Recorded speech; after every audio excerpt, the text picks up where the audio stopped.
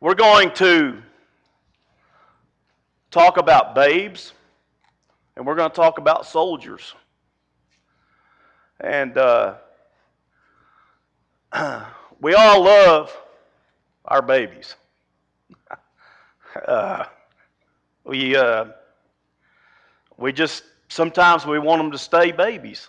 You know, we love them so much, and they're very, very special to us.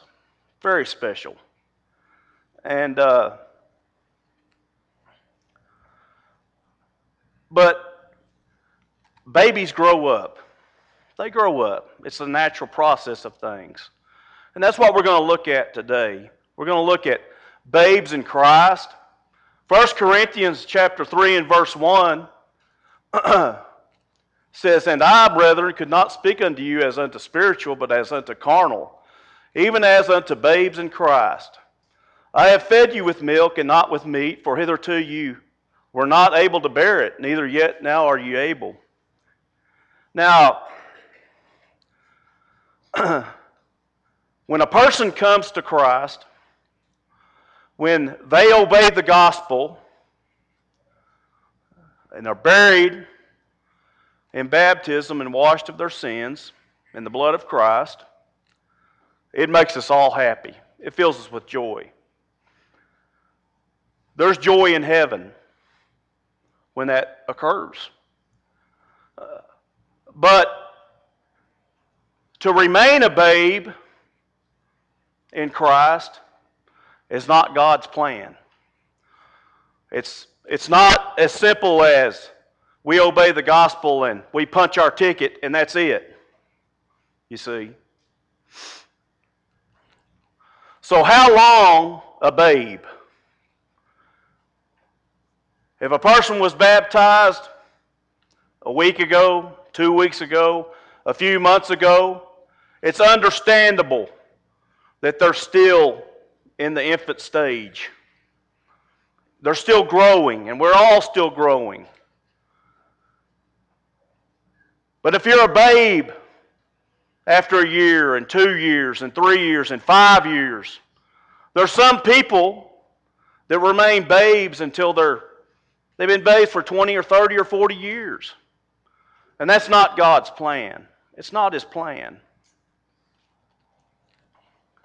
1 Corinthians 3 and 3, "For ye are yet carnal, for whereas there is among you envying and strife and divisions, are ye not carnal and walk as men?" What does that mean, carnal? It means fleshly. Walking as men. In other words, a person obeys the gospel, yet in their life they walk as a man. They follow what their heart tells them, what they want to do, their desires. And they follow after these things instead of God. They refuse to grow. Hebrews chapter 5 and verse 12, "For when for the time ye ought to be teachers, you have need that one teach you again, which be the first principles of the oracles of God, and are become such as have need of milk and not of strong meat." You ever been there? You ever been there? Have you ever obeyed the gospel and find yourself months or years later trying to relearn what you were originally taught? That's the state of being a babe. Remaining a babe, but carnal-minded, in Mark chapter 4:19, Jesus describes this predicament. "And the cares of this world and the deceitfulness of riches and the lusts of other things entering in choke the word, and it become unfruitful." We all know people, loved ones and friends, that we were filled with joy when they obeyed the gospel. Tears of joy. And they're not here. They don't come to worship. And they're following their own path in the world. following their heart, doing things that God does not, that He forbids.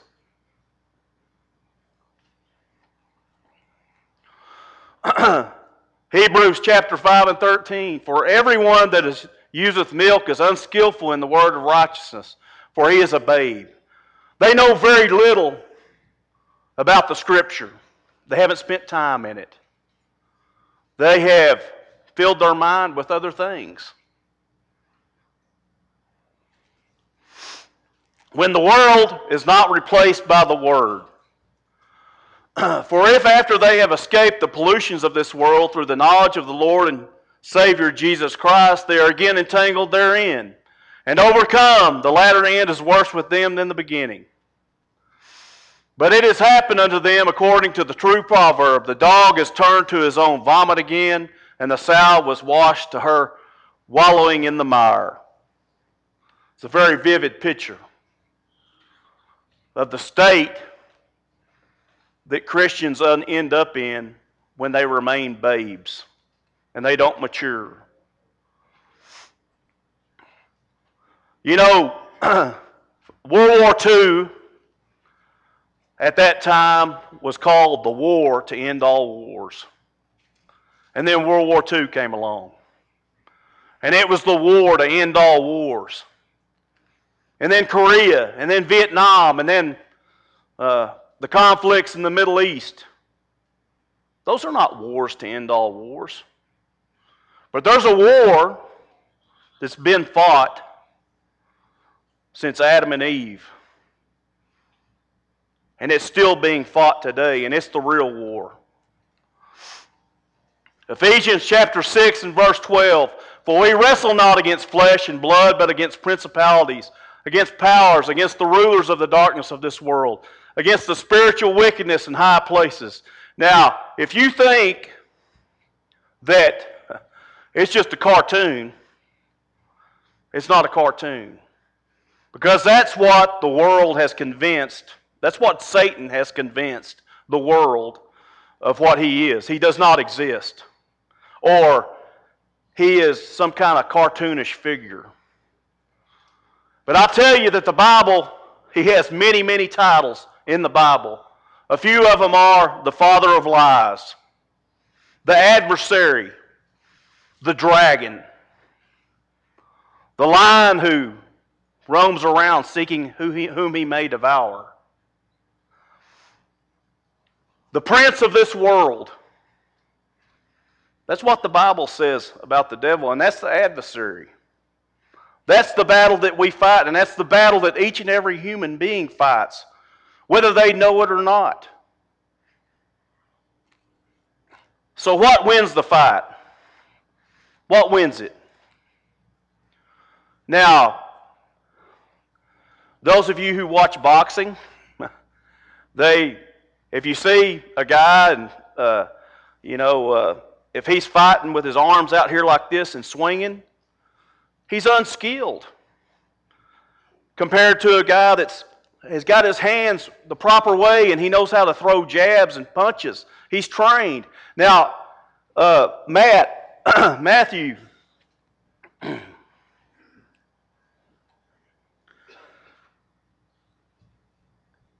when you go into combat, what succeeds? Somebody who's trained, who takes care of their weapons, who knows how to shoot them, who knows how to wear their armor. That's a soldier who is prepared. He's equipped properly. That's what wins the fight. Babe does not win the fight.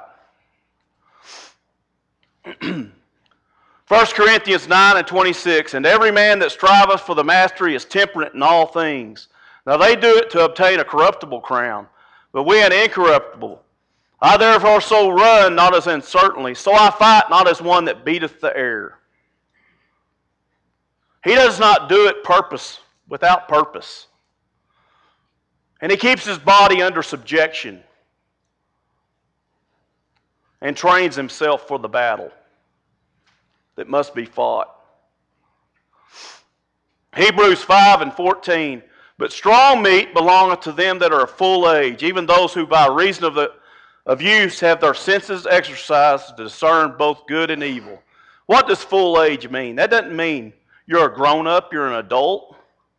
It doesn't mean that you're an elderly person. That's not what that means. It means complete. You can be 13 or 14 years old and be full of age. Is if you've honed yourself and you've donned the armor of God and studied His Word and exercised it, put it into use, practiced it, not just on Sunday, but every single day.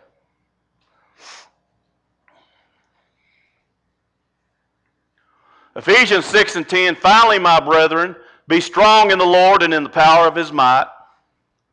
Put on the whole armor of God, that ye may be able to stand against the wiles of the devil. This idea of standing, holding our ground when the world assaults us, being able to stand. And you men, when you're able to stand, guess what? You're able to protect your family. And there's a better chance that they're able to succeed. And you women, you wives, when you're able to stand, your children see that. And it's a godly example. Ephesians chapter 6, we're going to read about the armor of God. Now, in verse 14, it says, stand therefore having your loins girt about with the truth. Now, the belt that they used basically tied everything together. And it supported, it gave them freedom of movement. So they were able to fight effectively.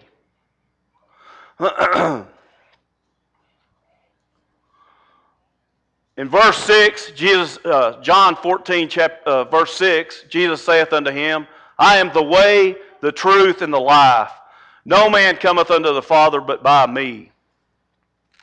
In chapter 8, verse 31, then said Jesus to the Jews which believed on him, if you continue in my word, then you are my disciples indeed, and ye shall know the truth, and the truth shall make you free. Everybody here has probably told a lie before. Do you remember that feeling? How a lie handcuffs you? It imprisons you. The truth sets you free. You know what else truth does? When you have truth, when you have the Lord Jesus Christ, and you're girded with that truth, you're able to see a lie. You're able to see false teaching. And you're able to discern between what is evil and what is good and what you should do and what you should not do. It provides guidance. Again in verse 14, having on the breastplate of righteousness. Now this is one that was really hard for me to understand for a long time. Righteousness. What is that? We know that the breastplate was designed to protect the vital organs, to ensure that we're able to stand and continue to fight. But what is righteousness? 1 John chapter 3 and 7, little children, let no man deceive you. He that doeth righteousness is righteous, even as he is righteous. Mark 3 and 35, for whosoever shall do the will of God, the same is my brother and my sister and my mother. Righteousness is doing the will of God.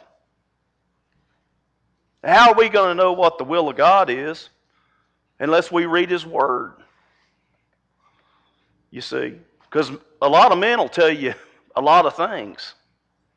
A lot of men that stand up behind a pulpit will tell you a lot of things. But the Word of God, the standard of truth, that's how we determine what is righteous. Matthew 5 and 16, let your light so shine before men that they may see your good works and glorify your Father which is in heaven. That's how the world knows that you have on the breastplate of righteousness. That's how they know. Because they see what you do. They see how you act. And that's the evidence of it.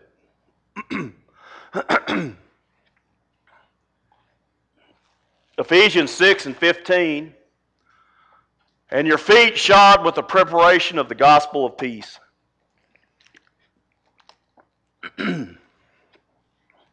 Now the warrior sandal in this time, or the soldier sandal, was a very sturdy leather shoe that had hobnails on the bottom of it.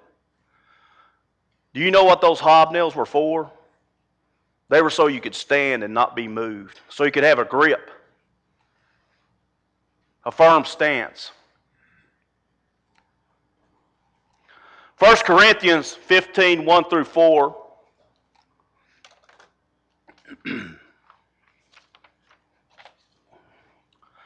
Moreover, brethren, I declare unto you the gospel which I preached unto you, which also you have received, and wherein you stand, by which also you are saved, if you keep in memory that I preached unto you, unless you have believed in vain.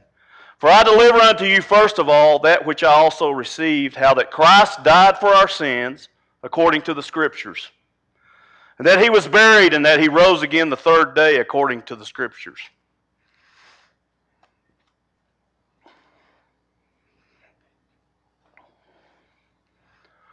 What firmer place to stand than on that? The fact that Jesus Christ died for each and every one of us, shed his blood, went to the grave, and rose again. Romans 5:1, therefore being justified by faith, we have peace with God through our Lord Jesus Christ, by whom also we have access by faith into this grace wherein we stand, and rejoice in hope of the glory of God. People that have their feet shod with the gospel of peace have peace, and they have a firm stance. They have a firm place to stand. What does it look like to the world when your feet are shod with the gospel of peace? In Romans 10:15, and how shall they preach except they be sent? And as it is written, how beautiful are the feet of them that preach the gospel of peace and bring glad tidings of good things. This is just not for preachers. It's just not for evangelists. It's not just for elders. It's for each and every one of you. That's what the world should see. They should see you sharing the good news. The shield of faith. Ephesians 6:16. Above all, taking the shield of faith, wherewith you shall be able to quench all the fiery darts of the wicked.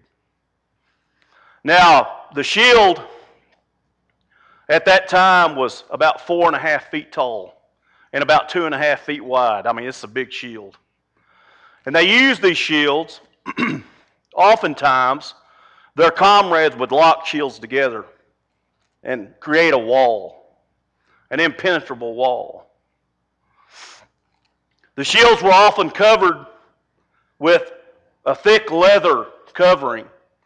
And when fiery darts were shot at them, oftentimes they would bounce off and land on the ground and extinguish.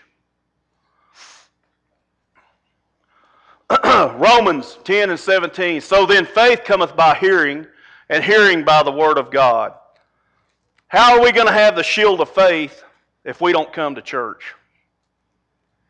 How are we going to have the shield of faith if we don't study the Bible?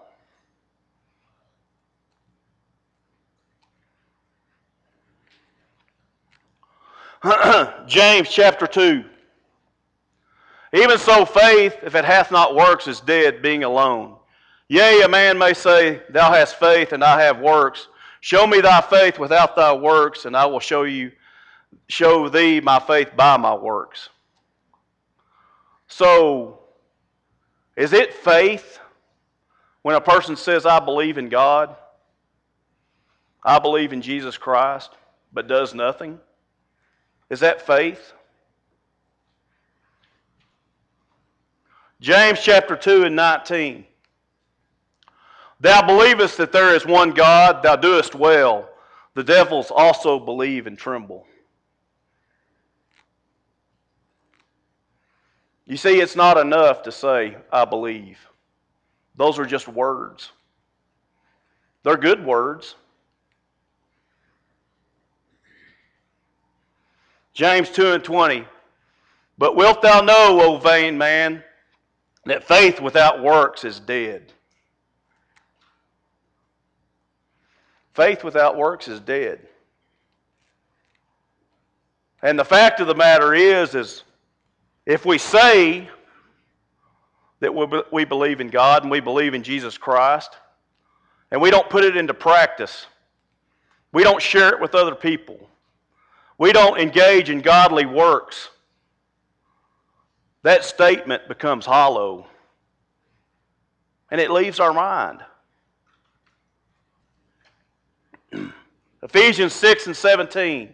And take the helmet of salvation.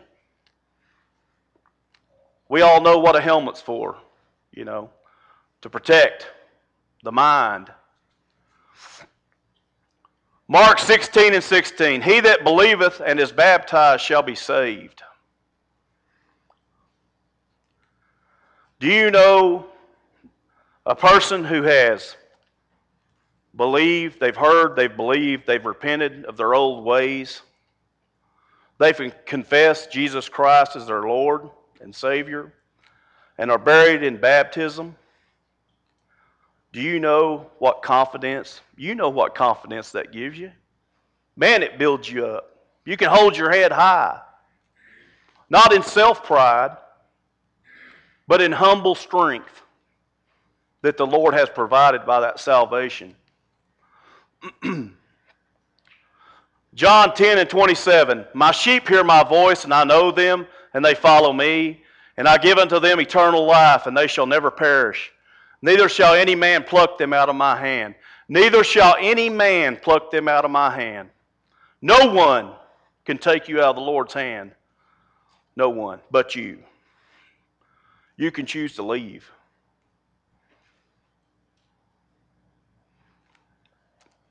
But the confidence that gives us is immense. The helmet of salvation. The sword, the Spirit, which is the Word of God, the most powerful weapon known to man. You hear it many times. What can change this world? What can change it? What can change the crime and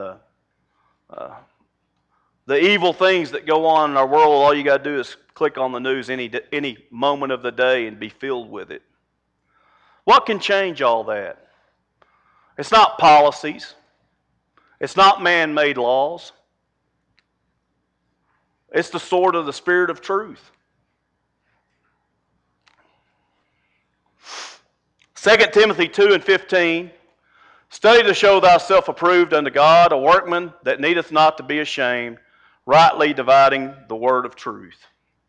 How are we going to know what is right and what is wrong if we don't study the Word of God?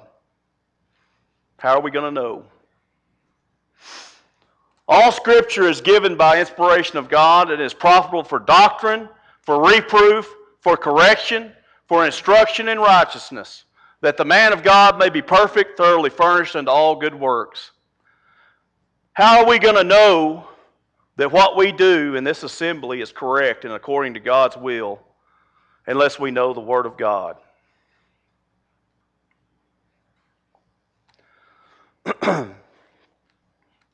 I had a friend got a brand new Kawasaki dirt bike.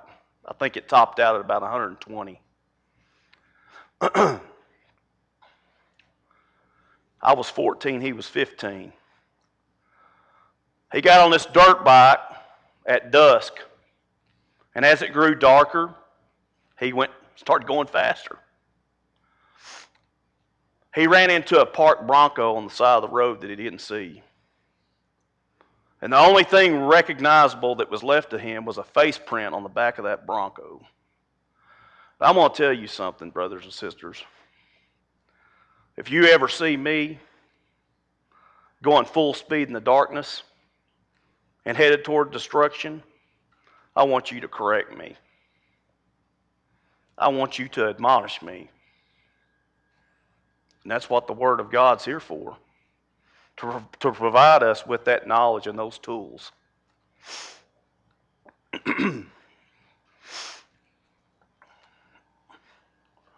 Hebrews 5:14, but the strong meat belongeth to them that are of full age, even those who by reason of use have their senses exercised. Now we've read this before. So I ask you, have you exercised your senses? Do you live this? Do you live it? A soldier of Christ lives this. And it's the only way to put on that armor.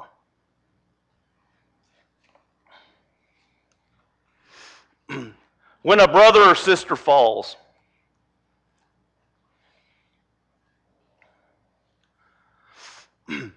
these are very sad stories.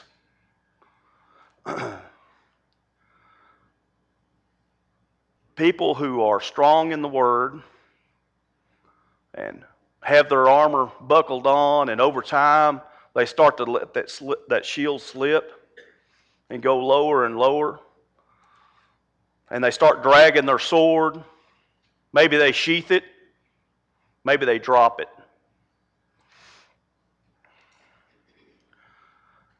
And they're no longer in church. These are guys that used to get up and preach. They knew the Word. And you know what they spend their time doing now? They spend their time in front of a computer screen looking at filthy things. That's what happened. That's what happens. Or they go and drop their sword and they pick up a bottle. And pretty soon all their armor just falls off. How are we going to help those people if we're not armored? How are we going to help them unless we have the Word of God working in our lives? Because there's nothing of man that's going to rescue those people other than letting the Word work through us to pick them up off the ground. I'm going to tell you something. I don't know if you've ever been on the ground bleeding out. I have. My spiritual life bleeding out. And because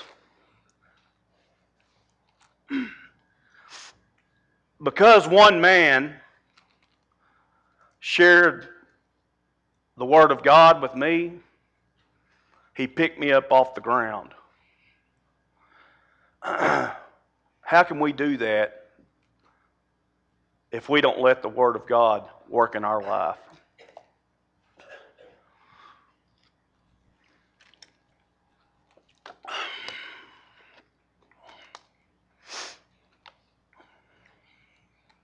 There's a date that we all got to keep.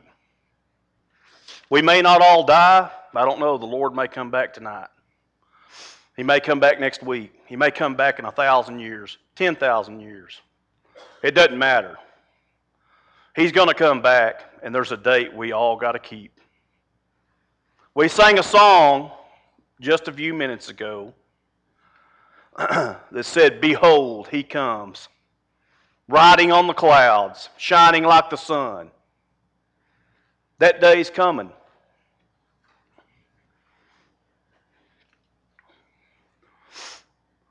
Revelation 20:13. And the sea gave up the dead which were in it, and the death and hell delivered up the dead which were in them, and they were judged every man according to their works. Revelations 1:7. Behold, He cometh with the clouds. Every eye shall see Him, and they shall also which pierced Him, and all kindreds of the earth shall wail because of Him. Even so, amen.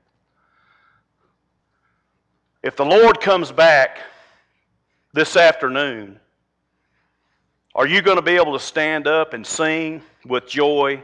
Behold, he comes, riding on the clouds, shining like the sun.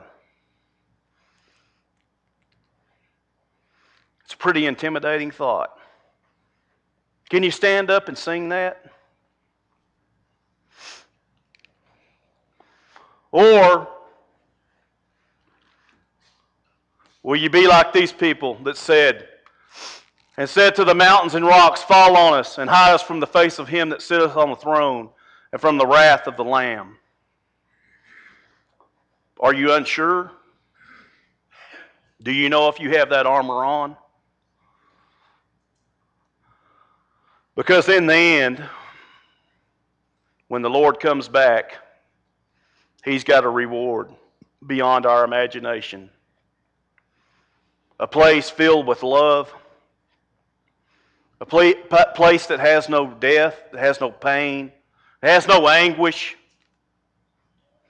no disease, no sorrow, no tears.